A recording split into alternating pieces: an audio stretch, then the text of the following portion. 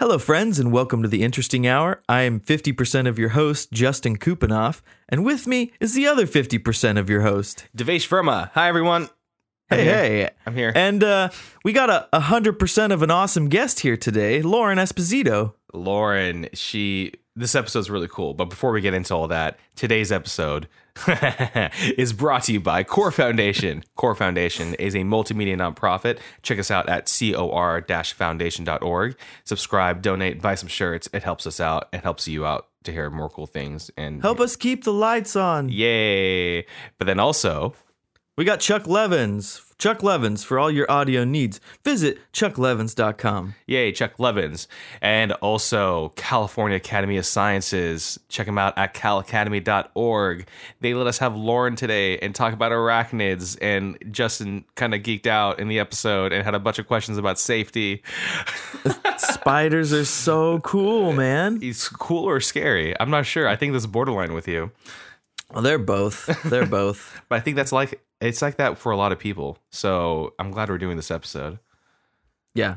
She goes out. This girl basically, we're going to learn about all these new species that she's finding. She goes out and finds new species every time she goes on her little expeditions. So little expeditions. Oh my goodness. She just travels around the world to places that no one else wants to travel to. Yeah, no big deal. Little stuff. This little that stuff she does, you know. This little stuff she does for, the advancement of, learning. Yeah, I mean, like I could go out there and do that, but Yeah, the backyard's so much easier. But yeah, let's hear Lauren talk about what she does. Let's start this episode.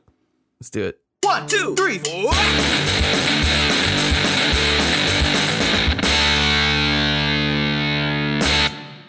And here we are with Lauren Esposito, Assistant Curator and Schlinger Chair of Arachnology at the California Academy of Sciences.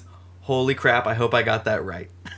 You did. It's quite a mouthful. Okay, all right, cool. I'm just staring at Justin saying that title. I was like, don't mess up, don't mess up, don't mess up. I think I even mess it up sometimes.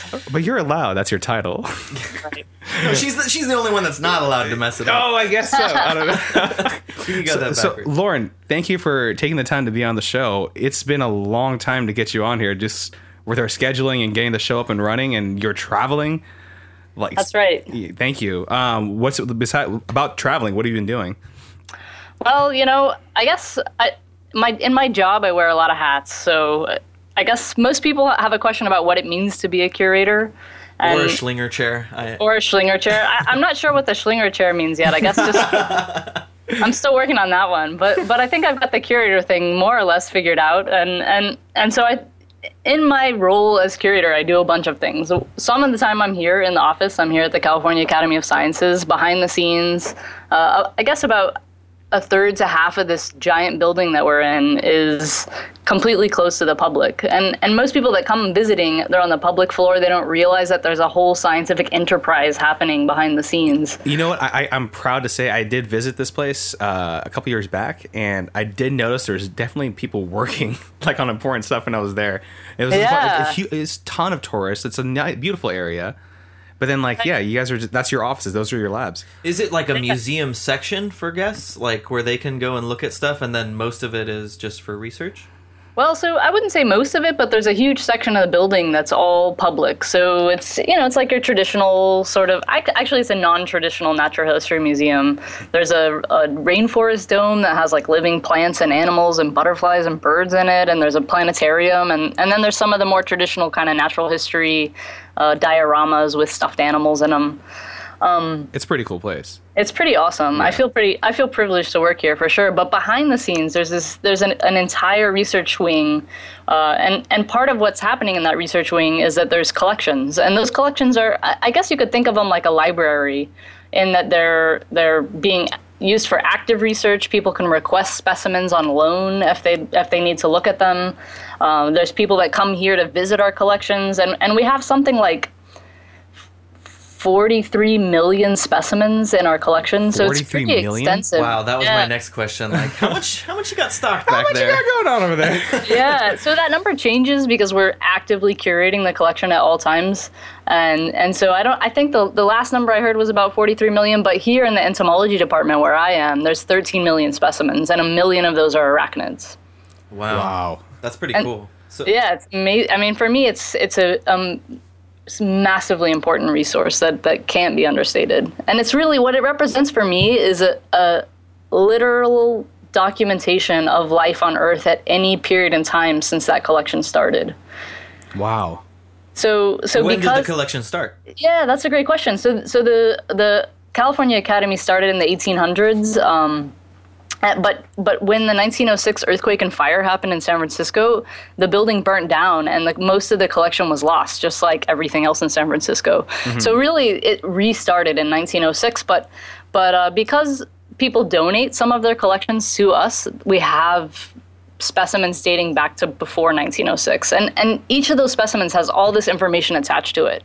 So it has who collected it, where they collected it, when they collected it, and in many cases notes, like field notes that document how they were collecting it, what the conditions were like when they were out there in the field. And not only are we curating those specimens that were already collected, but we're continuing to collect specimens from places that haven't been documented yet. And so that's what I do when I go out. Hella I go metadata. out. Yeah, I so go much out, metadata. So much metadata. It's remarkable.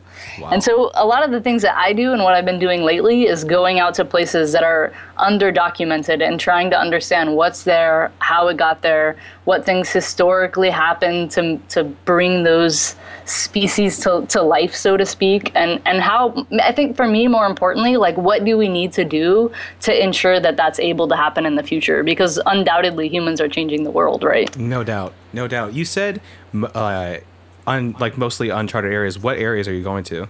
Well, so one of the places that I work in the most is the neotropics, and what that means is tropical areas in North and South America, and in particular, I work more than anywhere in the Caribbean. Oh, nice. That's not a bad gig. No, it's I think everybody has this idea when I tell them that I work in the Caribbean that I'm just like chilling with at the resort. At the resort, yeah, that's like, with a rum and coke on the beach, like got a doobie. Yeah, exactly. And the truth is, like, I almost never see the beach. I'm always like in the thick of it, in the jungle, as far away from any civilization that I can get, like sweating, covered in mosquitoes. This sounds like a great time, actually. So this is you go to the Caribbean. It's just work. Yeah, it's just work. But for me, it's like what I live for. I love those moments. That's great. Are you telling me you haven't had a sip of rum any of the times you've been in the Caribbean? I never said anything about that. Okay, all right. I just said I wasn't laying on the lounge chair on the beach when it happened. I mean, while you're there, wiping your dirty brow and taking a swig from a flask. That's what I picture. What I picture. That's hilarious. That's more in line. When did you start getting into like this type of field? Like, when did you start showing interest in this? It's kind of that's such a weird question for me, because I guess thinking back, I grew up spending a lot of my time in the Bahamas as a kid on this little island that had no electricity, no TV, no phones. Our water was from a cistern that collected rainwater. And so that, like, in that situation, what I did as a kid was just like went out and explored the environment. It was like in this uncharted island that like had very little human impact, and I just went around and explored the island. Like, I was like so much fun.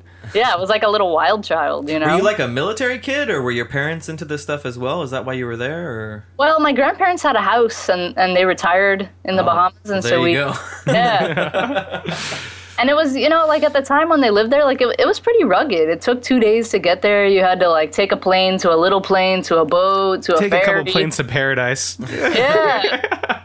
And so it was really just like so removed from the world that it allowed me to like be in this wonderland. And I guess that's where it started for me, really. It's funny you say that. Like, my parents, they're from India, and I had the opportunity to go visit my dad's village when I was a kid. Like, I think I was like 9 or 10 years old. And my dad's village, like where his family was, or the rest of my family is, it's so removed from everything. Like, I'm talking about a day's worth of trekking there, right? And this is multiple modes of transportation and all that stuff. And once you're there, like, it is... no one's there to watch you. It's just farmland, right? So, like, every morning I'd wake up, like, it would be like epic scenery, and my parents were like, they didn't care where I went because like, where were you gonna go? So I just got lost in that stuff. So that was kind of cool. Like, yours sounds much more interesting than mine because I was in India and I was on a farm. But you had like an island. I'm sure there's spiders in India.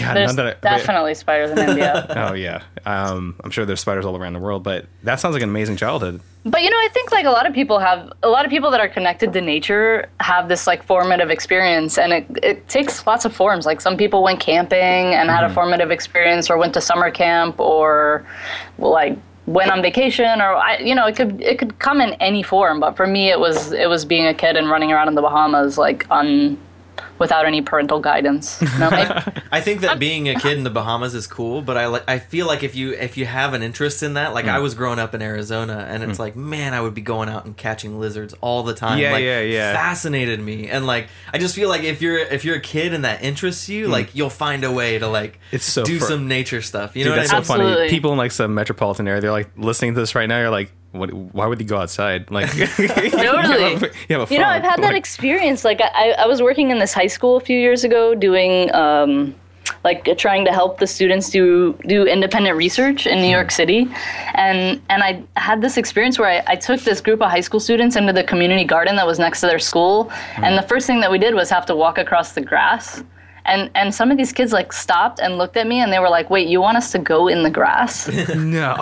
Yeah, and for me that was like shocking. But then looking back, like these are kids that grew up in the Lower East Side of Manhattan, and like most of the parks, even the grassy areas, are gated off. And not allowed to step on or something like that. Yeah, exactly. And so they haven't ever had the opportunity to have this connection with nature. So while I think that it's true that if you're really into it, you'll seek out those opportunities. I think one of the things that's kind of sad is in urban settings, which like as a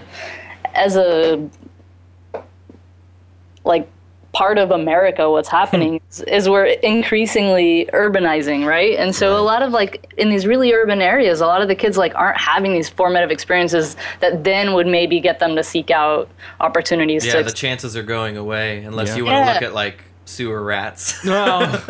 Totally. Well, Justin and I, we're in SoCal, so like if we want to go anywhere like remotely looking like that, you have to travel a bit north, I think. I mean, but we have places close by that we can, drive a little bit out of the city and see. A little bit out of the city, you still get light. I'm worried about stargazing or something like that. God. Light pollution. This is that spider episode, man. Hey, man.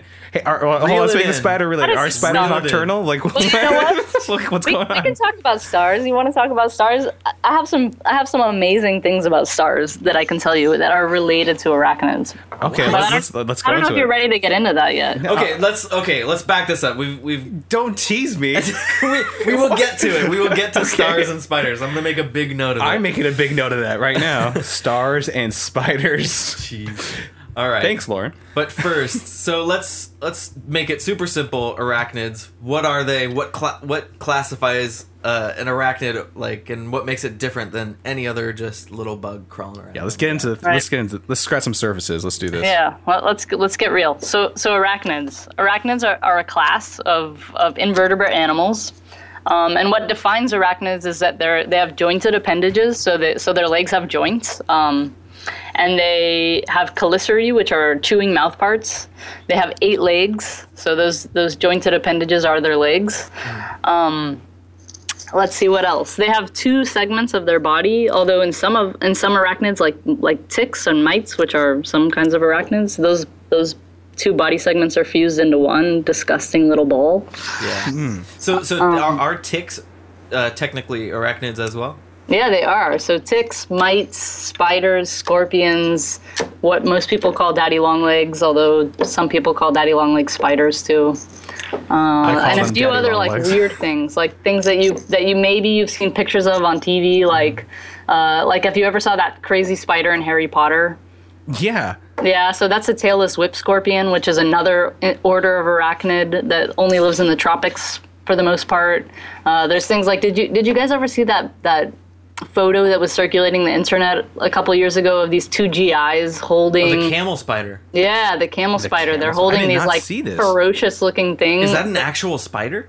It is not a spider. It's just a common name. So hold on. What can people Google to see this image? Just so if they're listening right now, if they can have access to their show notes. We'll put a camel spider in the show notes. Okay, all right. Yeah, I would say look up GI camel spider, and it will probably come up. It's like this guy, and he's holding these two camel spiders, and they're biting each other, and they really look like they're each at least a foot tall. But it's kind of like a camera angle thing. So the camel spiders are closer to the camera than the GI. They're not really that big, but they're pretty massive. Like they're a full hand size and length, like a full palm length. That's scary. Yeah, those things are weird, and we don't really know that much about them, to be honest. Like they're really elusive. It's hard to find them in many places of the world, and until a few years ago, we didn't even know how they mated. They're like totally bizarre. Yeah. How long have they been in existence, or what you theorize? I would say like somewhere in the range of 400 million years. No way. And it's just they're that elusive. Wow. You don't hear that often, too often today with some species, But I mean, the thing is, like in arachnids, we know a lot. We've learned a lot through really dedicated research over the last several hundred years. But the truth is, we only have discovered probably in the range of 30 to 50% of arachnid species. Say that statistic again? 30 to 50%. 30 to 50%. Yeah. Okay, wow. So there's a big chunk out there that aren't discovered yet. Like it seems like if there's really that big of a chunk, then every expedition you go out on, you're bringing back like a new spider or two. Oh yeah. Is that true? Yeah. Like previously undocumented spiders, you're bringing them back, and this is the documentation going on, right? With the metadata. Totally, with all the metadata. That's so key. awesome. So I would say, like in understudied places, especially in the tropics, it's a pretty consistent value that when I go out to the field and collect broadly for all arachnids that I'm able to find and bring them back, about 30% of what I find is species that are new to science. Wow. Talk about being on a frontier. Yeah, man. seriously. Like you don't think about that with like spiders. You think about like deep ocean or space. Right. Someplace no, but this is completely uncharted. Like 50%. Wow. That's. And, I mean, I'm assuming that these are like spiders that obviously locals have seen, but maybe it's not the type of location that has like a spider museum there where they're like documenting them. You're bringing them back. Yeah, and so a lot of times locals have never seen them. Like some of them are really tiny, or some of them have really cryptic habits where it would, like, unless you were out looking for them, it would be pretty hard to find them. Because this kinds of spiders that live like in and around human dwellings and in farmlands and stuff like that are really different from the kinds of spiders that you find in primary forests, like untouched forests. Lauren, in that statistic you said, is there an estimate, like if there's like a, how do I say this question? Is there like a specific area in the world where a majority of that remaining percentage exists? Are those the areas you're going to? Yeah, so the tropics is by and large the most understudied place. Okay, so developing countries that are tropical, the tropics tend to have a higher diversity of invertebrates, just generally speaking. And so a lot of that's just a matter of nobody's been there looking. Or if people were there, they weren't looking for that specifically. There's not that many arachnologists in the world. Do you guys have like clues leading to certain areas to look specifically? Or are you just kind of like guessing, we're going to check out this area, this trip, and see what we find? Or like, because you're saying you're finding stuff that are spiders that are tiny, like you may not even see them, it's unnoticeable.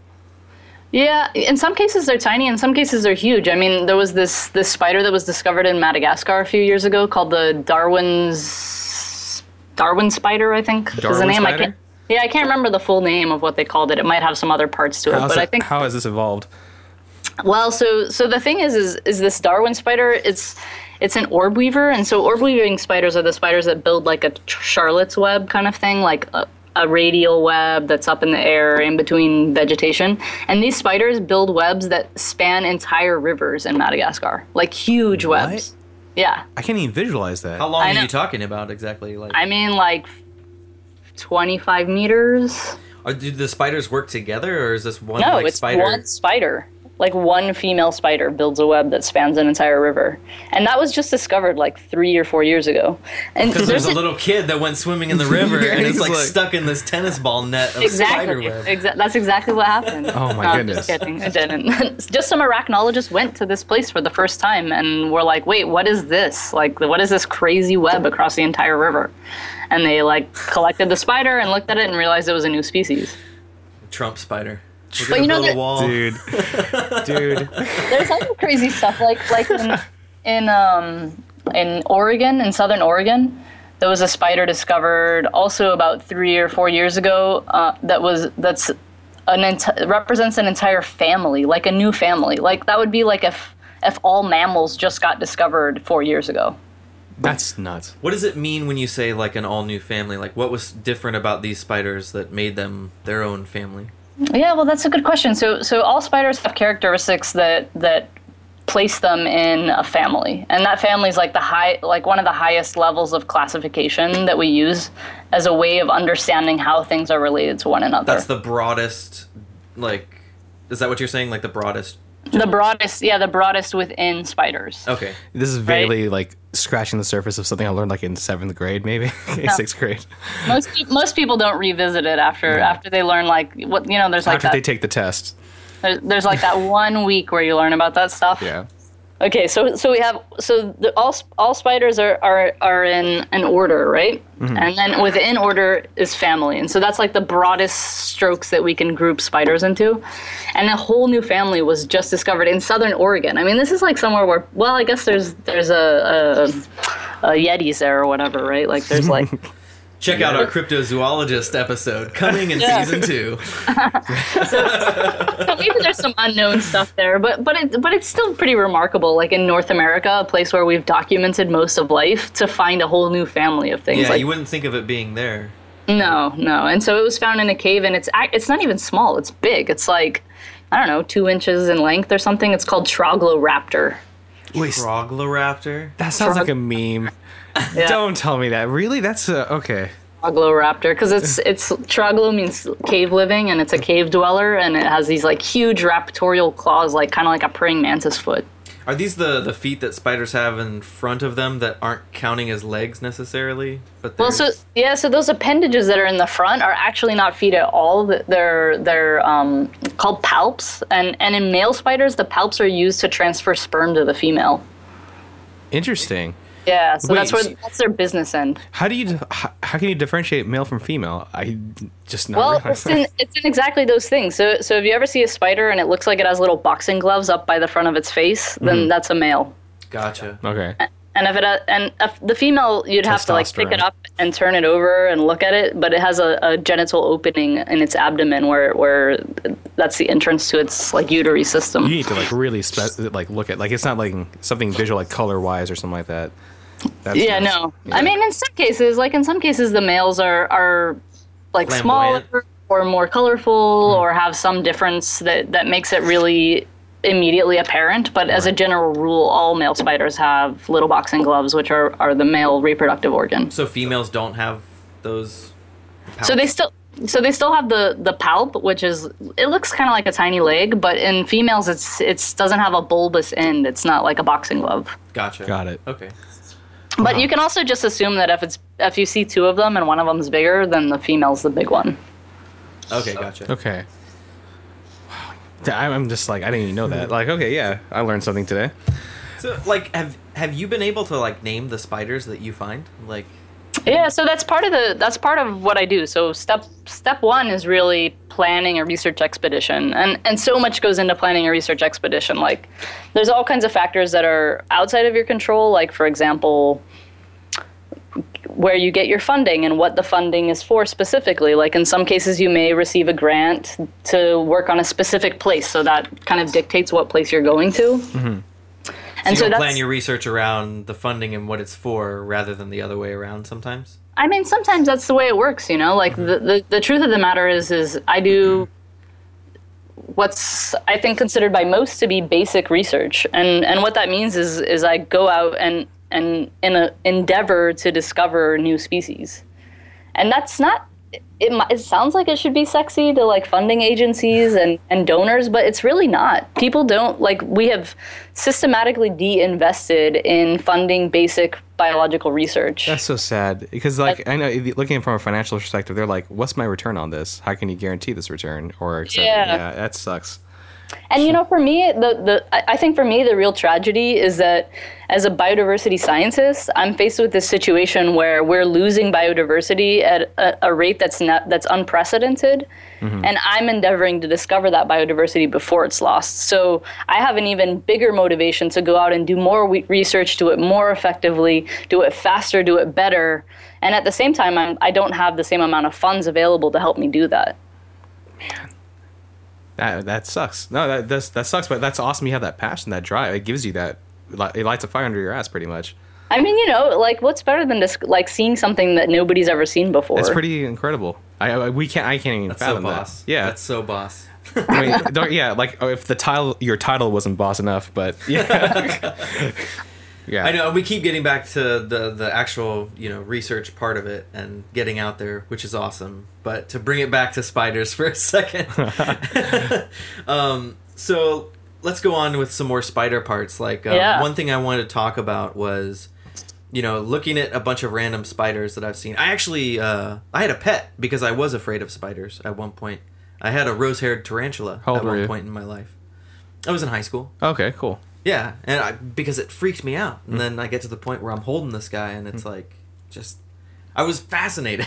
So fascinated. Yeah, I would say that's probably the standard entry-level arachnid pet. Yeah, I read up about it beforehand. I think it's one of the more docile ones, so you can actually handle it, and then you can tell when they don't want to be handled, too. It's pretty obvious. They back up, I'm sure. And yeah, they back up and throw their arms up, Yeah, they kind of rear up. Yeah, I see. That just... I mean, that's kind of freaky. I don't know. I guess I would be afraid if I saw a spider, I guess. I never really think about this stuff. I see what I call daddy long legs, or just spiders, right?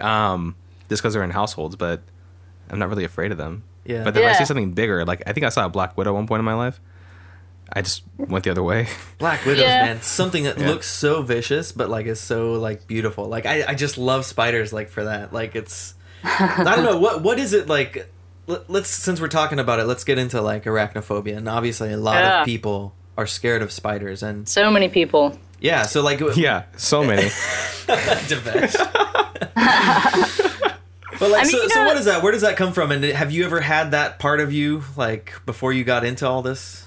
I think it's a question I've thought about before, and I really have to say that I think what people hate the most about spiders is the way they move. They move so quickly. It just elicits some kind of primal response in humans that something moves so non-human. They move in a way that we can't relate to. Right. And I think that really freaks people out fundamentally. And I don't know, I can't say that I was ever really scared of spiders, but I also have to say that I don't really love it. When I find one crawling down the back of my shirt, or I'm walking in the forest and get a spider web in my face, I'm not yes, that was awesome. You're not hey buddy, how you doing? What's going on today? Ew, get off me. I mean, there's no way you can get past that initial reaction. Yeah, no, it's impossible, I think. Man, I'm getting creeped out right now. I'm feeling little things in my back right now. Can I tell you a spiderweb story? Just real quick interjection. I was riding down the streets one day, and I was going really fast, and it was at night, so I couldn't really see that far ahead of me. But right into this light, I'm what is that just sitting in the middle of this sidewalk? It levitating in the middle of the air.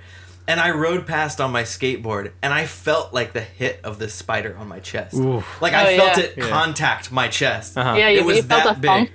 Yeah, I felt the bump, and I think if somebody had seen me, it would have been one of the funniest videos of my life. I took off my shirt, and I'm dancing in the middle of the street at midnight, screaming like a little girl. It was I couldn't believe it. I honestly, so Justin used to do a lot of improv, and I can actually picture him doing this because I think you've done something similar at improv. Oh yeah, you've seen me do that without the spider involved. But so you probably were a pro when the spider did hit you. Oh yeah, I was I just needed an audience to cheer me on. There you go. Oh.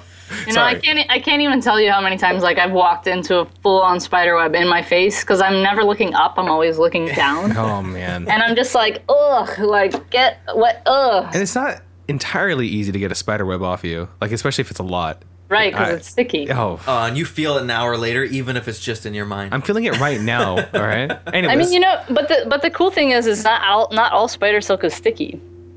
All right, segue. We're Okay. talking about Segue. spider webs now. Okay, Justin has Let's get into it. Yeah, Justin, you have these do it, man. Floor. right. So, obviously, all spider webs are not created equal. No, they're Right. not. So what's the deal? What are the different types and how are they used? Well, so earlier when I was talking about families of spiders, so the thing is most spiders, if you look at on a family level, produce different shapes of webs or use silk in different ways. Although one thing to be upfront about is not all spiders make silk. Really? Okay. What Like percentage? ticks. Like, are they technically an arachnid that doesn't they're produce silk? they're an arachnid. So among arachnids, only spiders make silk. But Only not all spiders. spiders really use silk. So I don't know that there's any spiders that are incapable of making silk. Like they'll make it for their egg sac, or they'll make it for there's this thing called the sperm web, which is how male spiders transfer sperm from their reproductive system to their palps. It's called charging their palps. I don't know why that makes me laugh. I'm just thinking of the I think episode it's pretty title funny. right now. I'm thinking of the Sort of episode funny. title. But not all spiders live in webs, and some of them use web in like all kinds of weird ways. Like there's a family of spiders called dinopids, and dinopids build these orb webs that are, again, like the round Charlotte's web kind of thing. But instead of building a big one that they sit in the middle of, they spin it in between their 4 front legs, and they use it like a fishing net. So they have like these huge eyes up in the front. They're called ogre spiders because they have huge eyes and look like they would live under a bridge. That's sophisticated. Yeah, and they make this web in between their 4 front legs, and they just dangle from a single thread of silk looking down at the ground. And anything that walks by, they just like Sneak attack? swoop down and scoop it up in their fishing web. See, why would I not like spiders? Yeah. This makes absolutely perfect sense to me. And like talking about orb weavers, so orb weavers are the ones that spin those big radial spiral webs, and they actually use multiple kinds of silk to spin that web. So they have spinnerets that are specialized. So spinnerets are the things where silk comes out of. And the weird thing about silk is when it's inside their body, it's excreted in glands, and when it passes through the spinnerets, it transforms from a liquid into a solid. A liquid to okay. So Yeah. like silly string. Like silly string, kind of like exactly like silly string. Dude, Yeah. Justin, you're an expert, man. Killing it. You know, and just showing my knowledge, just dropping some knowledge on you guys. Yeah.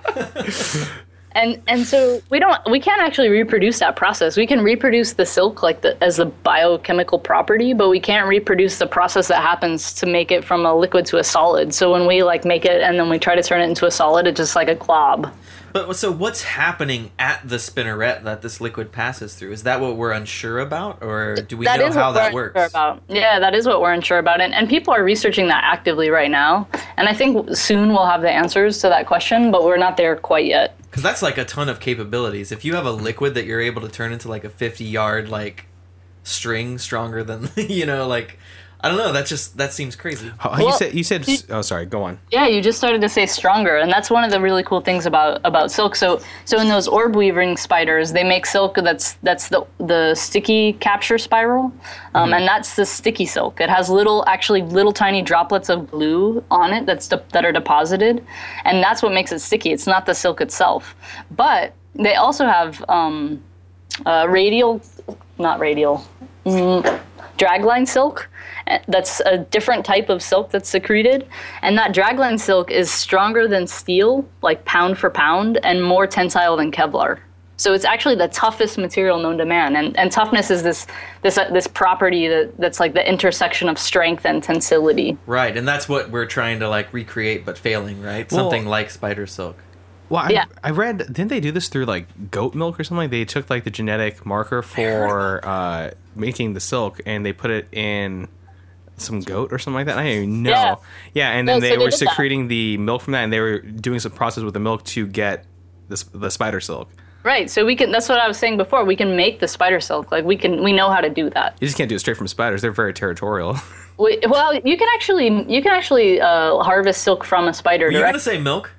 Well, you can't. No. You can milk Really? them for their venom, but you can't. You Right, can't. okay. I mean, and you can, I guess, sort of in a sense, collecting their silk Yeah, from I the guess spinnerets. if you really wanted to. I mean, I guess it's kind of like milking. It's like Yeah. harvest. Like you basically, it's kind of like terrible, and humans should be ashamed of themselves for this. But what they do is they take a spider and they strap it down, and then they take a thread of their silk out from one of their spinnerets and attach it to like a wheel, like a spinning wheel, and they and just pull it out? spin the wheel and pull it out. Brutal. Spider's like, come on, guys, I'm dry. To me, it sounds like something from some kind of like, I don't know, Brothers Grimm story. Yeah, no, that definitely sounds it's right up that alley. That's wow. But it's not, it's not very efficient. So like collecting spider silk in that way is like not the best way, which is why people are trying to figure out how to make spider silk. And so we can put the gene into a goat and we can milk the goat and we can collect the liquid, but we're not yet able to turn it into the solid that is the silk that comes out of spiders. You were saying earlier that we're not there yet, but we will be soon, hopefully. I think those weren't not your exact words, but how long do you think in the future? Like, I mean, I don't know. I don't really work in that field. Like, I don't work in the field of web What are your hopes? stuff and silk and biochemistry in that way. But, I would say, like, within a few years.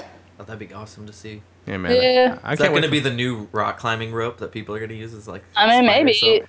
But I think, like, even more, like, I imagine that there's some researcher out there that's, like, getting, like, huge DARPA money from, like, the DOD or something to figure out how to make spider silk. Oh, So- yeah, to have, like, people from helicopters jumping down and, like... Or even, like, bulletproof vests, because it's Yeah. more tensile than Kevlar. So it's, like, if you yeah. made it, it would be, like, more lightweight than the current body armor that we use in the military. So, like, I'm sure that somebody's getting huge bucks to try to figure it out.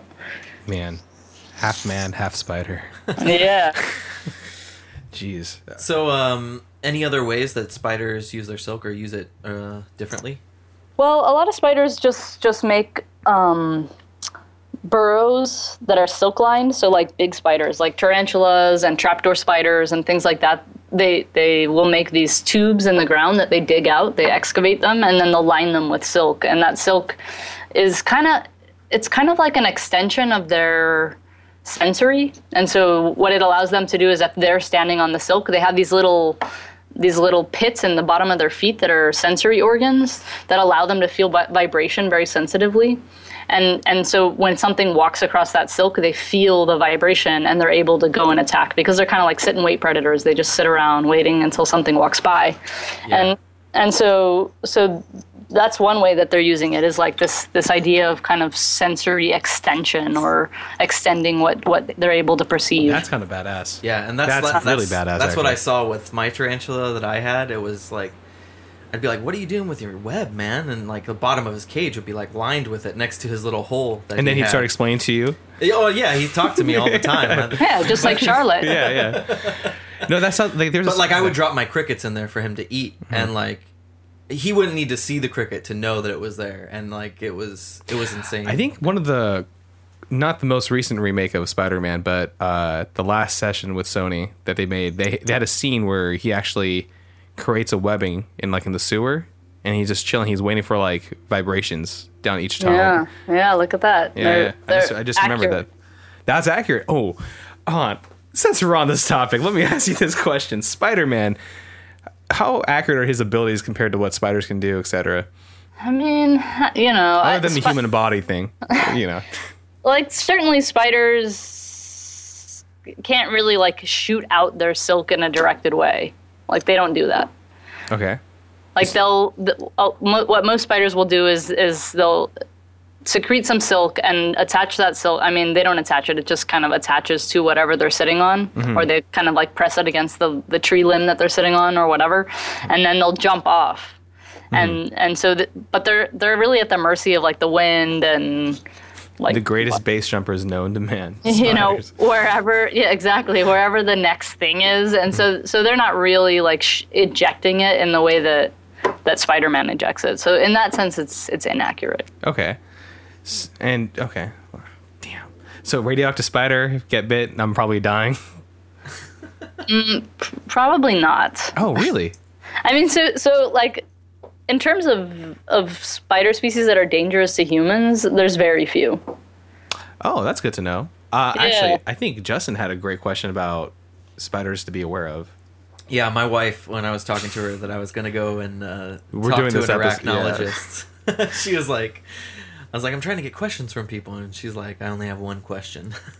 What are the spiders here in LA and which ones do I need to be scared of? Like, that was it. So, yeah. You know, like, what's gonna that's kill us here? everybody. That's like the money question. That's what everybody wants to know all the time. Yeah, so, I need to what definitely know spiders are this. dangerous. I can't even tell you the number of, like, weird requests I get about, like, people who think they've been bit by a spider and their doctor told them that. And there's so much misinformation out there that I'm so glad you brought it up. Because how many spiders are dangerous in California? There's 2. Black Widow? There's a black widow. Wolf spider? And no wolf spiders aren't dangerous. Really? And there's as far as I know, or what I was told last by the world's expert on brown recluse spiders, is that there's a single population of brown recluse spiders in California that's in the basement of a church that accepts donations. So stay away from churches, people. Or You this know? one in You'll be fine. particular. And so it was like introduced, like somebody moved from somewhere else where there's brown recluse spiders, and they had a box of stuff with a brown recluse in it, and they brought it to this church, and the church stuck it in their basement. But otherwise, I mean, there's for sure black widows. They're here. They love human houses because we provide this nice, stable environment full of food like crickets and roaches, and they can like chomp away to their heart's content. But the truth about black widow spiders and brown recluses, for that matter, is that they are both really reclusive spiders. Like, they do not want to interact with humans, and they'll try to build a web that's like as far away from anywhere that humans are going to interact with it as possible. Well, that's So what, like, you'll- where you like only find them like when you're like cleaning out your garage for the first time in 3 years, and it's Yeah, like in the exactly. very, very corner, and you're like, ah, Yeah, smack. exactly. So, you know, like, wear gloves when you clean out your garage for the first time in 3 years. Like, that's my best point of advice. But what do you as do if far you as get what bit they're by going to, like, what other things are out there that are going to hurt you, there's really not very much as far as arachnids are concerned. I would be much more worried about mosquitoes or ticks. So like, even if say I get bit by even a black widow, odds are that I'm not gonna like be dead in the next couple hours, right? No, if you get bit by a black widow and you're an adult, you will not die. Okay. So, wait, wow. Unless you're immunocompromised, like, I can't speak for everybody, or you have some kind of severe allergic reaction. But for the average, normal, healthy adult human, you will not die, but you might be in some pretty severe pain. What about child? Like, when is it dangerous? If a child gets bit by a black widow, I would recommend calling the poison control center. Okay. You know, like, it's a black widow bite. A true black widow bite causes severe pain. Do all spiders have venom? So no, actually, not all spiders have venom, but most spiders have venom.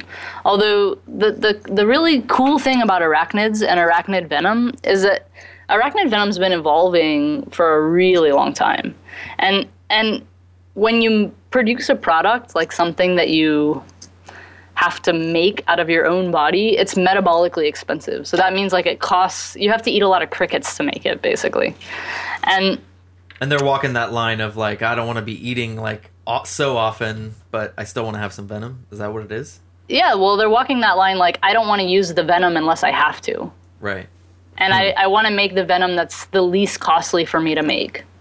I mean, it's not like they're individually having this thought process. I was gonna say, is it like a weekly conversation? Like, when does this happen? But, you know, like, over time, like, that's what nature has driven them towards. And so arachnids are going to make venom that is for the uses that they need it for. And in the case of most arachnids, it's not going to be for defense, because most arachnids don't have fangs big enough to penetrate the skin of something like a rat or a bird or a human. Mm-hmm. But what they do need to do is eat. And so most arachnid venom is really specialized for interrupting the nervous system of insects. Okay, is it also like since we're talking about eating, like, they're not eating anything whole, right?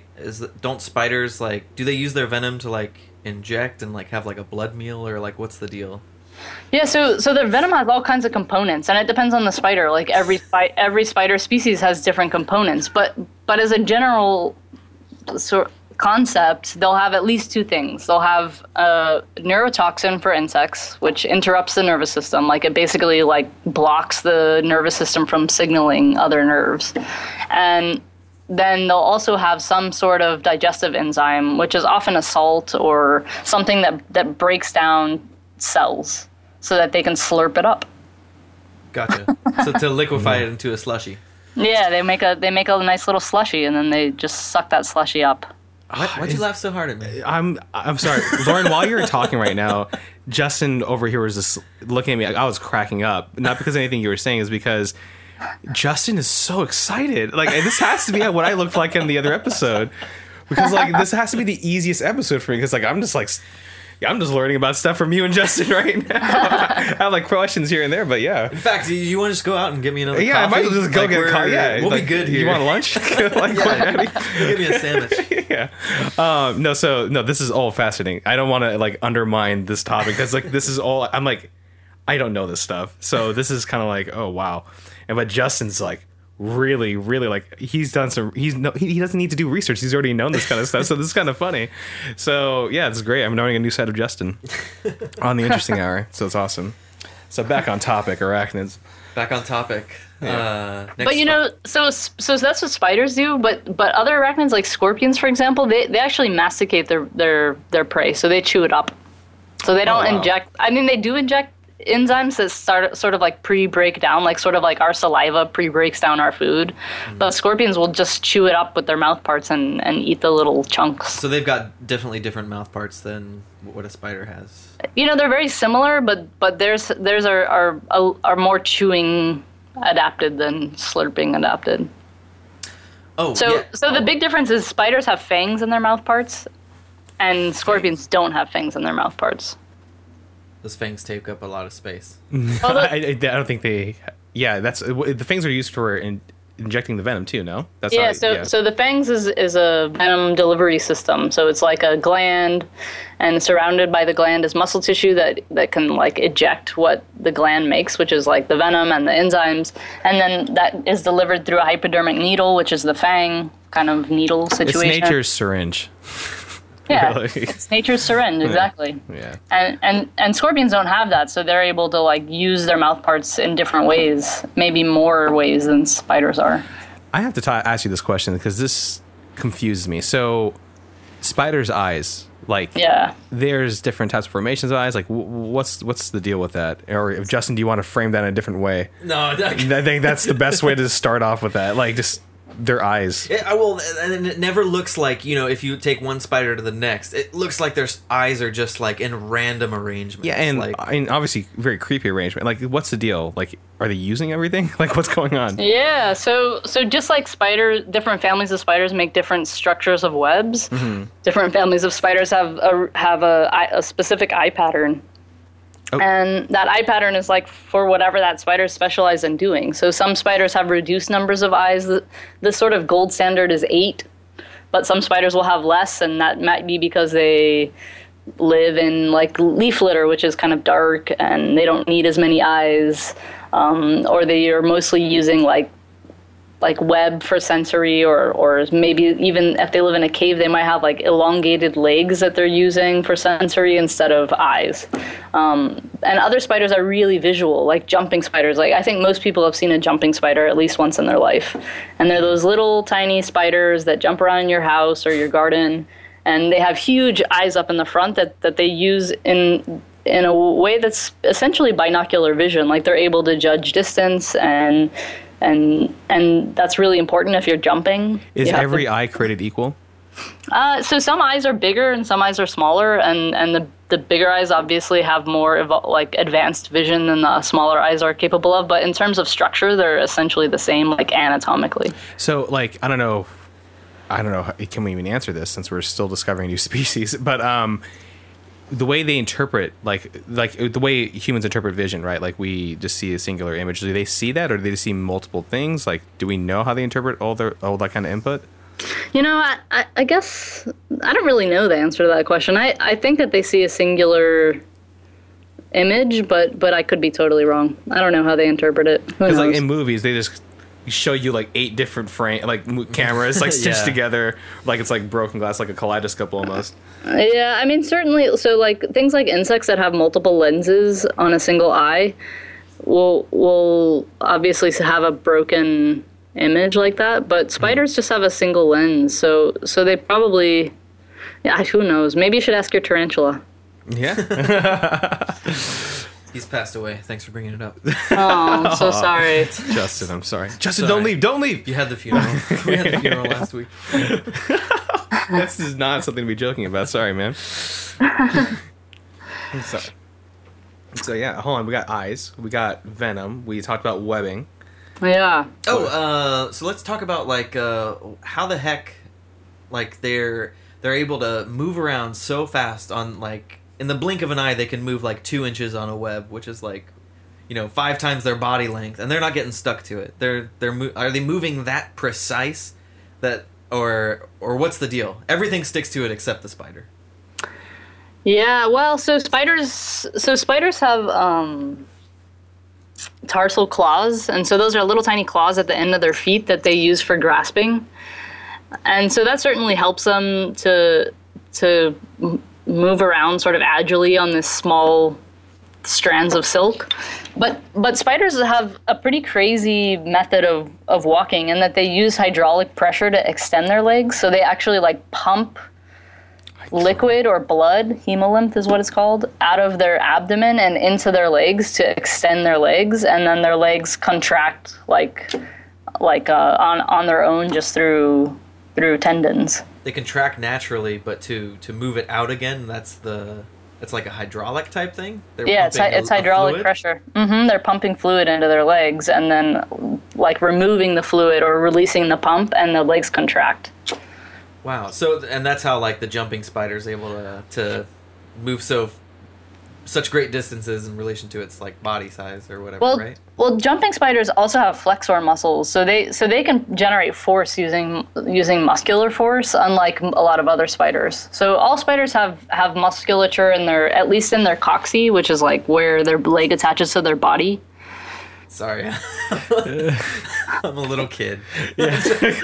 That's all right. Get it out. Come on, Lauren. Let's push through that. Let's get moving past the coccyx. I mean, we could go back to talking about reproduction if you want. Yes. That's next. That's next. So yeah, it's just like it's hydraulic pressure, and that's the same way like male spiders probably move their palps to some extent with hydraulic pressure, although their palps are probably also have muscles within them. Man, everything you're explaining about spiders just makes me like there's nothing in existence like Lord of the Rings, right? Like that giant spider, or like you say, Harry Potter. Like, thank God that does not exist, because this is terrifying. Well, it doesn't exist now. Could it exist? Could we evolve? Could we have spiders evolving into things like that? Is that possible? Well, so that's a great question, and it turns out that there's a specific limitation to how big spiders can get.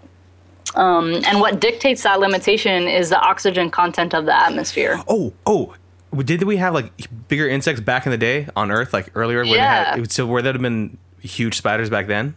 Exactly. So there were definitely much bigger spiders back then, and that's because like the Earth, like in periods like the Jurassic, had a much higher oxygen content in the atmosphere, and so things that were limited by oxygen content were able to grow bigger. And so there's a really good reason for that. So maybe for that we should step back just a little bit in history, in historic time, and go back to when arachnid lineages first evolved and came onto land. Yeah, let's do it. Let's do it. So the earliest arachnids came onto land somewhere around 450 million years ago. Sorry to interrupt you, just really quick. Does that mean that at one point there was an arachnid living in the water, or did they like develop once whatever creature that was landside? Right. Do you get what I'm saying? So yeah, 100%. There were arachnids living in the water, or maybe we could even consider them the closest dead relatives of arachnids, and the closest living relatives of arachnids are still in the water. Oh, so like the closest living relatives of arachnids are things like horseshoe crabs and sea spiders. So sea spiders, even though they have spider in the name, are not true spiders, but they are one of the closest living relatives of arachnids. Okay, but what was the other thing you said that was related to them? Sorry, I said eurypterids, but I actually meant something else. I meant horseshoe crabs. I don't even remember what I said now. I think you said horseshoe crabs, but they're not considered arachnids, are they? They're not, but they are considered to be the closest living relative of true arachnids. Okay. And okay, so you're saying this stuff dates back 450 million years ago? Yeah, 400. So the earliest arachnids to come on land, actually the earliest arthropods, so like anything with jointed appendages. And so arthropods includes like crabs and insects and basically anything with a hard shell and like little walkie legs. Little walkie legs. Yeah. Is arthropods, and what people think of the first arthropod ever to come onto land was probably scorpions, or the ancestor of scorpions. Huh. And that was about 450 million years ago. And they were like huge. They were like, basically, just imagine the grizzly bear of that time period. No way. Okay, see that legitimately scares me. Yeah, they were huge. They were these huge things called eurypterids, and they were like the top predators, maybe not the top predators, but among the top predators of the ocean at the time. Like, they were these huge things that cruised around looking for other things to eat, and they basically looked similar to what a scorpion looks like today, except that they had like little paddles instead of claws and like this weird thing in the back that we don't even really know what. That's scarier than Jaws. Man, that's terrifying. Terrifying. I mean, they were Jaws, but then they got even worse because they started becoming amphibious. They evolved to become amphibious, where they were able to live this semi-aquatic lifestyle and come up onto the banks of rivers and stuff. And some people have hypothesized that they were coming up onto the shores of rivers and actually eating like spawning fish, like salmon and stuff, like how grizzlies do today. Jeez. There really were the grizzlies back in the day. Yeah. Oh my goodness. And they were like a meter, like I guess up to a meter or two in length. It's not all right. Let's keep going. Right. So, And then this so is those were the first things coming up on land, was these guys. And actually, if you have any listeners from New York, they're the state fossil of New York. Oh, really? Little factoid that I learned when I was a student there. That's cool. Little shout out. Maybe Jacqueline's listening. Yeah. That's cool.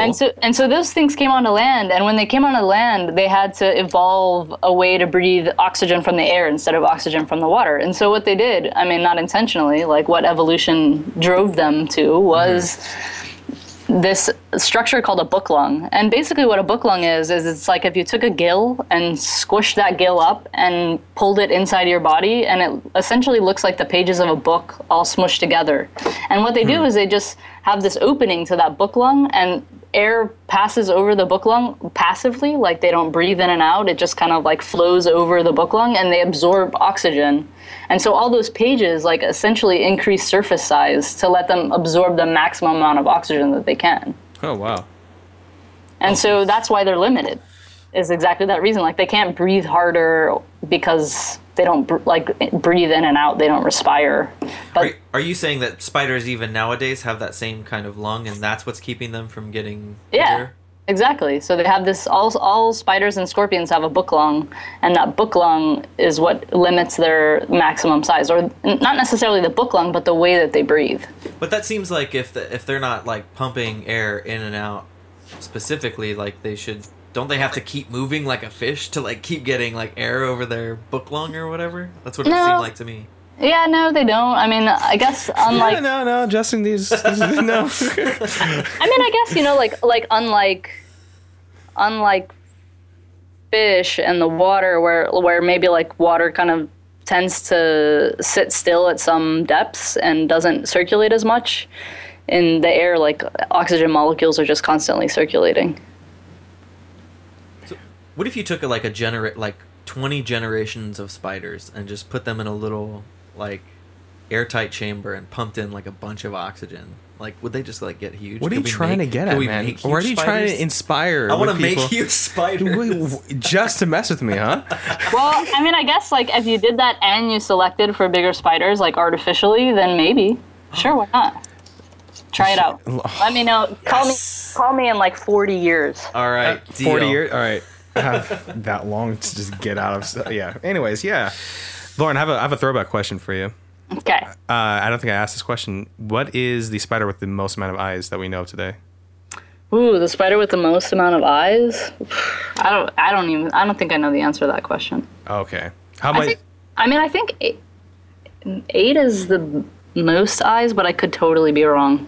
Yeah, I know you said 8 was a golden standard or something like that, right? Yeah. Okay. Just curious, Just curious. Yeah, I can't think of any spiders with more than 8, so I'm going to just go with that. 8. Watch, your next trip is going to be the 12-eye spider. We'll have you back on the show just to talk about it. Oh, yeah. You're going on another trip, right? Coming up? I am. I have some trips coming up. So first I'm going to a conference. Very exciting. Next, so exciting. Talk about arachnids and venom evolution. Are you Awesome, speaking? you're going to be speaking. I am, yeah. I try to always talk at conferences because I feel like that's how you get your research out to the community. But there's always a rare occasion where I don't have time or something. Yeah, I mean you're moving around a lot. Yeah, I was really happy that we're able to arrange this today. I know it's been tough. This summer was intense. I had 2 back-to-back field courses where I took undergraduates out to the field. Actually, aside from being the curator at the California Academy, I'm the co-founder of this nonprofit organization called Islands and Seas, and we're building a research station in Baja California. And so this summer we took our first course of undergraduates ever out to learn field biology methods, which is really like a disappearing art. Just as I was talking earlier about how there's not as much funding for doing basic biodiversity discovery. Yeah. There's not as many universities that are teaching field biology. And so we took our first course of undergraduates out, and we took out an ornithologist which is a bird person, and an arachnologist and a herpetologist, which is snakes and lizards, non-avian reptiles, and taught students about field biology. Wow. And then I came back and I taught a course in conservation biology to high school students, and then I came back again, and that's when you guys caught me. Yay. And now, coming up, I'm headed to the island of Saba, which is a little tiny island in the Caribbean, to participate in this island-wide science month that they organize, which is like amazing. It's like I don't know what the population is of Saba, but it can't be more than 1,000 people. And every year they organize this month of bringing scientists to the island to talk to the community about science and the science research that they do. So it's like a way to bring science to this tiny place that doesn't have a whole lot. Dude, which is so cool. That's cool. Your job is badass. And like, how does somebody like, you're like right now you're talking about all this stuff. What happens if a listener is inspired to want to do some similar field of work? Maybe not arachnoids or anything like that. Maybe something else. Like, how do they start about doing that from school? Like, what do they need to do? Like, how did you get to where you are?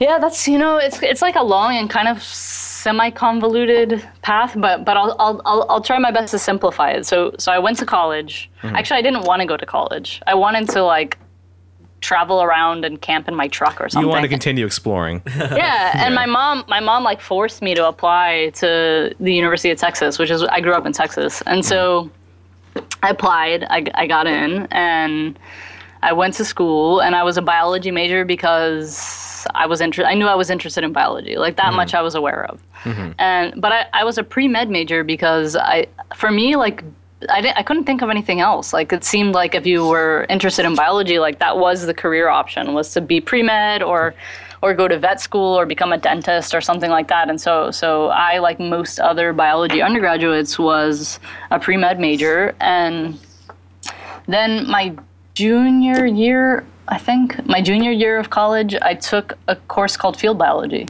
So just like I was telling you, I took we did this field biology course out at my research station. I took field biology, but through the university, and it's a course that I don't think they offer it, at least not in the same way anymore. And what it was is it was a semester-long course, and what we had to do was devise a project that we would do in the field. And where we were going was this place called Puerto Peñasco, which is like the northern part of the Gulf of California in the Sonoran Desert, right on the beach. And they took us all out there. Always on the beach, huh? Yeah, always on the beach. They took us out there, and we spent a week like doing the project that we proposed, and then had to like come back and analyze the results and write it up as a research paper and present it. And I took that class, and for me it was like kind of like seriously like an aha moment. Like I was like, wait a second, this is what I like doing. Like all the other stuff, it's great, I'm interested in it, but this is what I love. Like this is my passion. And so it swept you off your feet. It did. And so the next semester I changed my emphasis from being pre-med to being ecology and evolution. And I kept taking field biology courses and kept like pursuing my studies. And then I applied for a summer internship at the American Museum of Natural History, which is where I would later go back and do my PhD.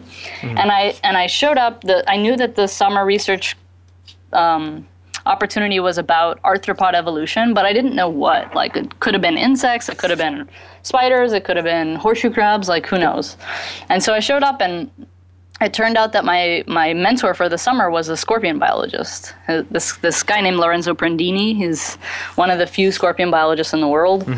And it was an amazing summer. Like, I learned how to work in a genetics lab because he uses genetics like I do now to study arachnid evolution. And I learned what it meant to curate specimens. Like, I worked with specimens from the collection, databasing all of that metadata that's harvested on every specimen in the side of a tiny little label that's usually scrawled in somebody's handwriting. Like, sounds tedious. It sounds tedious, but for me, like, I was like touching these scorpions from all over the world and like looking at them under a microscope and like extracting their DNA, and it was like it was a really formative experience, but I don't think that it sold me necessarily on being an arachnologist. It just sold me on wanting to do research. And so I went back to my school and kept doing all the same things I was doing before, like taking field biology courses, taking courses in anything that I could possibly enroll in that was biologically related. And then came a moment where it was like decision time. Like, I'm graduating. Like, like every undergraduate faces this moment. Like, what are you going to do next? Like, oh crap, I might have to get a job or do something. Oh God, that was a scary part. And so I decided that I would go to graduate school because I wanted to keep doing research. And I applied to this program at the American Museum that was in collaboration with the City College or City University of New York. And I got in for a PhD. And I moved to New York and started the program and started working with the same guy that had been my mentor that summer. Nice. And spent, way longer than it ever should take anybody to do anything. I ended, I finished. I had a master's and a PhD from the American Museum and City College. And I applied for funding to find the next thing to do. I again, had that, oh crap moment. Like, I'm going to finish. I might have to get a real job. So, So I applied for grants, and I got a grant to come to the University of California at Berkeley and spend 3 years on a research project studying arachnids in the Caribbean. And so I basically spent 3 years, cruising around Caribbean islands, leading expeditions with undergraduate volunteers and collecting arachnids and surveying places that had never been surveyed before and analyzing the data that we collected in those expeditions and then eventually ended up in my position that I'm in now as curator of arachnids. Lauren, you're a badass. I said that 3 times already in this episode, but you're a badass. You got to keep doing what you're doing because you're definitely you're moving up there, and you're also striking inspiration with students, taking them out. Not many people do that today, or not as many people should. I mean, for me, it's I have this ingrained part of me that feels like it's really not enough to do science. It's not the way that the world is today. It's not enough to be a scientist and to do science. You have to get the message out there. Yeah, outreach is huge. Outreach is so huge. That's actually how we found you, I think. You specifically listed outreach, on LinkedIn, I think. Yeah, anybody who wants to talk about their their profession. Just anyone who's listening. If you say outreach on your LinkedIn profile or just social media, we'll try and find you if you want to do an episode. Just letting you guys know. So, but no, this has been cool. No, that's an awesome story. And your journey is very cool. Yeah, and your upcoming journeys are going to be really cool too. So I'm going to Saba for outreach, but also for research. I'm going to do this research expedition with community involvement to help us collect some of the data. And then after that, I'm going to Sao Tome and Principe, which is a little island nation off the coast of the Congo, for purely research, to go collect arachnids in a place that hasn't been sampled for arachnids very much and see what I discover. Do you ever have when you go out to a place like that, do you have a quota? Quota? Yeah, definitely. I mean, so I got metrics. Come on, man. Totally. I have a quota in the sense that I have to apply for research permits with the government of the place that I'm going to, and I also usually have to apply for export permits as well. And so whatever they feel is a reasonable amount of stuff that I can remove is what my quota is. Like it's an inverse quota. Like I'm limited. Oh, you want to get as many as man. you can to whatever they say That's is okay to take out. I mean, I'm not like I can't say I really get pleasure out of killing arachnids. Like I think they're super cool and very interesting. Mm-hmm. But the truth is unless it's something really common, if I collect it, there's always a really high chance that it's something new to science. And so I collect as much as I can within reason, don't want to damage the population or anything like that. Like I don't want to do harm. Sure. You try to be responsible. Right. But like I'm mostly collecting along a path or a trail, and so it's like rare that I reach like really the super interior, like hacking through with a machete. I don't feel like I can ever really impact a population very much. Indiana Jonesing it necessarily. I mean, I do Indiana Jones it, but I feel like I'm only one person there for like a few hours. You're only one person, no machete, one whip. There's only so much. There's a machete sometimes. Oh, let's get serious. So these footprints take only memories. Thanks, Justin. And a suitcase full of arachnids. And a whole suitcase full of animals. That's how you're gonna go for it, but yeah. So Lauren, we're gonna start wrapping up here. I think Justin has a question. No. Best worst case? I don't even know. Oh. No, before we leave, we have to. You tempted Devesh with somehow relating stars to arachnids, so you have to do that before we head out. What's up, Lauren? I mean, and the thing is, like, I didn't even really get into arachnid behavior with you guys, and the arachnid behavior is like some crazy stuff. But I know, I feel like it was so short, man. Like, there's so much more to talk about. Like, I mean, we'll have to have a follow up next year. Oh yeah, I'll be down to do that. Absolutely, season 2. Interesting arachnids. We can talk about drugs and sex. Yeah. With arachnoids or just in general? Yeah, definitely arachnids. Okay. But so I'll tell you my star story.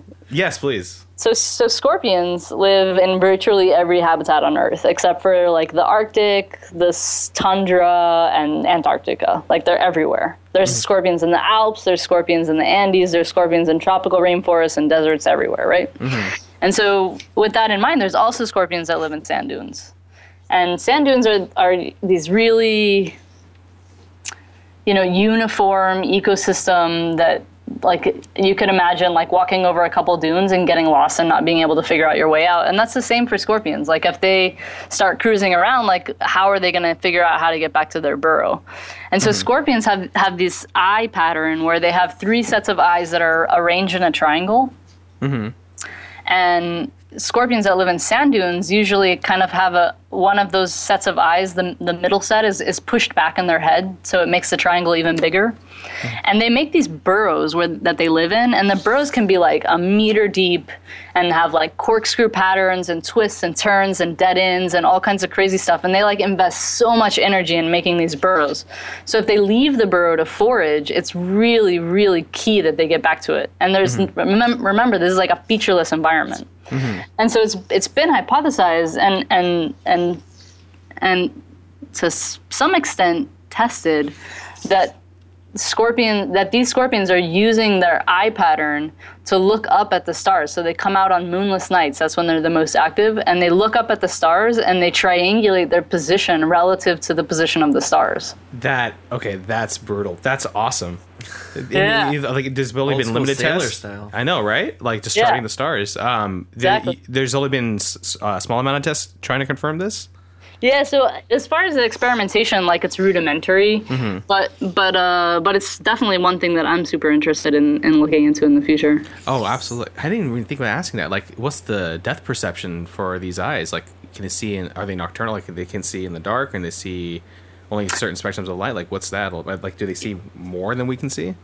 Well, they can certainly see a pretty large spectrum of light. So, like, from just casual observation on my part. So when I'm out looking for arachnids, if I'm looking for spiders, I go out during the day. If I'm looking for some kinds of spiders and scorpions, certainly, like, I'm out at night. like looking for scorpions. That's when they're active. That's when they're out doing their business. They're super hard to find during the day. And so I'm out with, usually what I use is a UV light, an ultraviolet light, like a black light, like, disco party kind of situation. Because you're partying anyway. Yeah, because you're not have it partying. on you. Exactly. Exactly. I got the rum flask in my back pocket. Yeah. There it is. But the reason I use that is because scorpions fluoresce under ultraviolet light, so they glow like this bright green color. I saw a special on this. I actually Yeah. remember watching something about this. I know something. Yeah, there you go. Victory.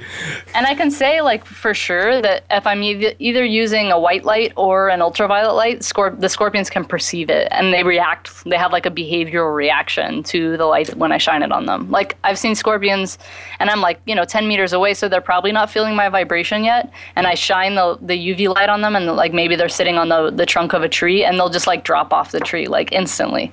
Oh, wow. They're aware. So totally aware. So super aware. And so I know for sure that they can at least, at a minimum, they can see in the UV and sort of white light spectrum. Wow. I don't know if they can see infrared. Probably not, but who knows? Half man, half spider. Spiders seem incredibly complex. Or not, Well- probably this. Sorry, not just spiders. We're talking about scorpions too, but like just arachnids. Like that's nuts. Like if they were ever That's- bigger than what they are today, I'm just Justin. Don't do anything with that oxygen stuff. Don't listen to her. Yeah, I don't care be what she careful. says. My Be careful. Do not experiments. spark your interest at all. All right, please. Lauren, we usually have one last question, but we didn't plan it out for this. But I have. Oh, yeah. I do have a question. I figured it out during this Are interview. you taking it from me? I'm taking it from you this episode. Oh, my God. This is usually Justin's question, but since he's been Oh, so man. excited this I entire totally episode, forgot about it. he's been that excited. I'm going to ask a question. What's your most favorite spider and least favorite spider? Does it have to be spiders? Okay, no. Arachnids. Let's do that. Okay. That's the Most topic. favorite arachnid. That one's like without. I don't even have to think twice on that one. So my most favorite arachnid is this group of arachnids called tailless whip scorpions or whip spiders. They have a whole bunch of names. None of them's really great. And they're those things that are in Harry Potter. And they're actually like a whole different order of arachnids. They're neither spiders nor scorpions, but they're the closest living relative of all spiders. But they don't make silk, and they don't have venom, and they live in the tropics, usually on like the base of big, huge trees. And they're like super cool, mostly because they have this like complex social behaviors where the mother glues the egg sac onto her abdomen after she lays eggs. And once the babies hatch out, they climb onto her back and like hang out on her back until they get Gosh, I think I've seen what you're talking about. okay. before. yeah. So they do that until they get big enough to move off. And once they move off of the mom's back, the craziest thing is they stay within like feeling distance of the mother. And so amblypygids, that's what the scientific name is. They have these first pair of walking legs. So all arachnids have 8 legs. But in these guys, the first pair of legs that would normally be walking legs have been modified into this super long like feeler.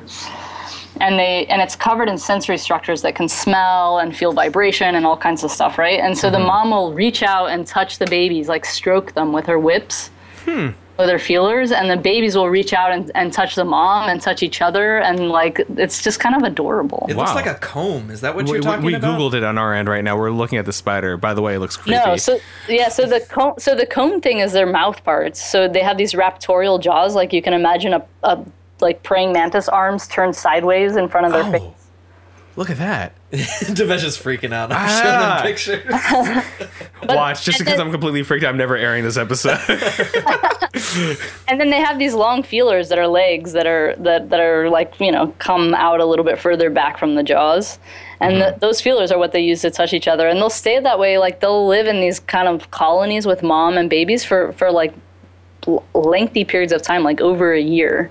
And then the other super cool thing to add to their cuddliness is that the males, the males compete for territory where they can breed with females. And the way that they do that is those jaws, those like crazy raptorial arm things, keep growing over their lifetime. Like every time they shed their skin, their jaws get bigger.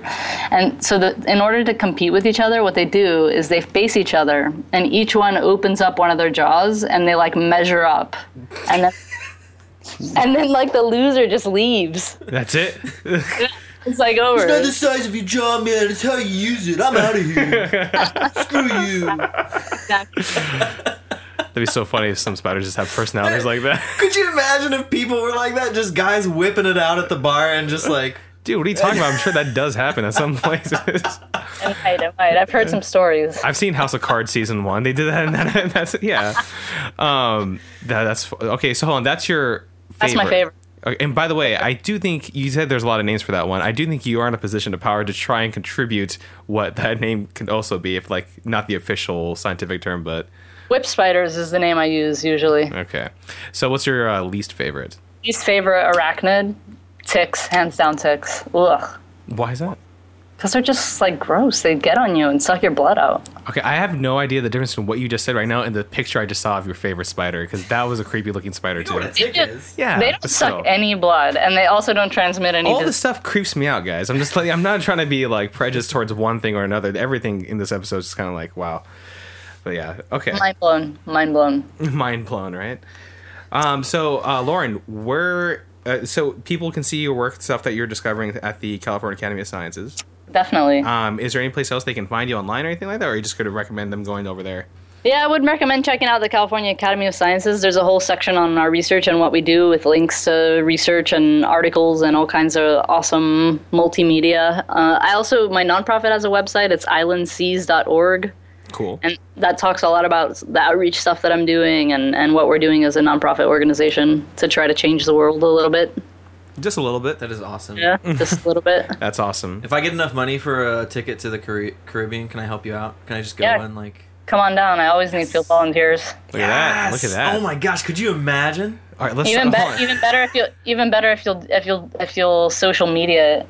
Ooh, see that? Dude, we'll do a whole thing. Hold on, Lauren, you're instigating here. You're Oh my like, gosh. Justin's gonna be getting like a container with extra oxygen, doing something.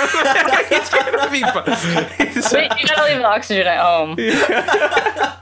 So okay, let's start wrapping this up. Lauren, thank you so much for being on here.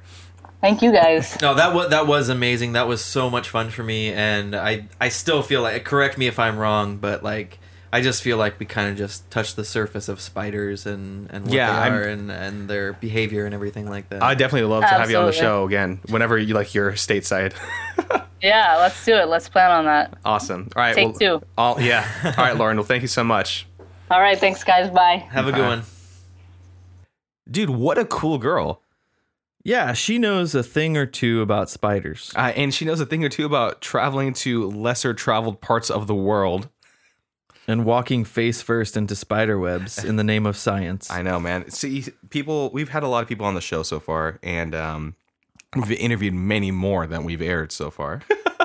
And a lot of them have traveling in their job description, which is pretty cool because I've had friends growing up and they were like, I really don't want a desk job. It's like, yeah, I don't either. You guys, become awesome and study arachnids and do something like that, and you can travel to remote areas of the world without needing to pay for it. Yeah, if you got the guts to do that. Yeah, if you have the guts to do that. Give me a Lord of the Rings replica sword and I'll cut through spider webs any day. Don't laugh at me, Justin. Don't judge me. Don't judge me on our own show. Anyways, guys, this week's episode was brought to you by the California Academy of Sciences. Check them out at calacademy.org. And also, We got Chuck Levins in the house. Thanks so much, guys, for hooking us up. Got any audio needs? Check them out, chucklevins.com. and last but not least, Core Foundation. Core Foundation, a multimedia nonprofit. Check us out at cor-foundation.org and subscribe, buy stuff, like I said in the beginning of the show. So, yeah. And check us out next week because we got History of Alchemy, Travis Dow, coming on the show. Yes! You're excited for this one, like always, Dude. right? There's so much history of people that thought they were doing science stuff, and You were just like... it was like the infancy of science, and it's pretty funny to get into. It's like old school capitalists, like, I'm going to make gold. No, guys, check us out. Next week's episode is pretty interesting. A lot of history in that one. And if you want any preliminary information before starting that episode, check out the podcast History of Alchemy with Travis Dow. So he does a lot of cool stuff. Yeah, and he's going to be on our show next week. yeah, and Yep. if you're listening to this show at the time we put it out, Happy New Year's, guys. Yeah, Happy New Year, everyone.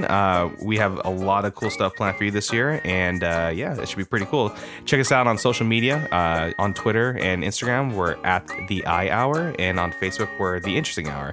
So we have a lot of behind the scenes stuff going up on those channels, and yeah, talk to us on there. We like to interact with our fans because, you know, we're all weird people. So, anyways, guys, we'll talk to you next week, and we hope you enjoyed today's episode. Yay. Yay! Goodbye. See you soon.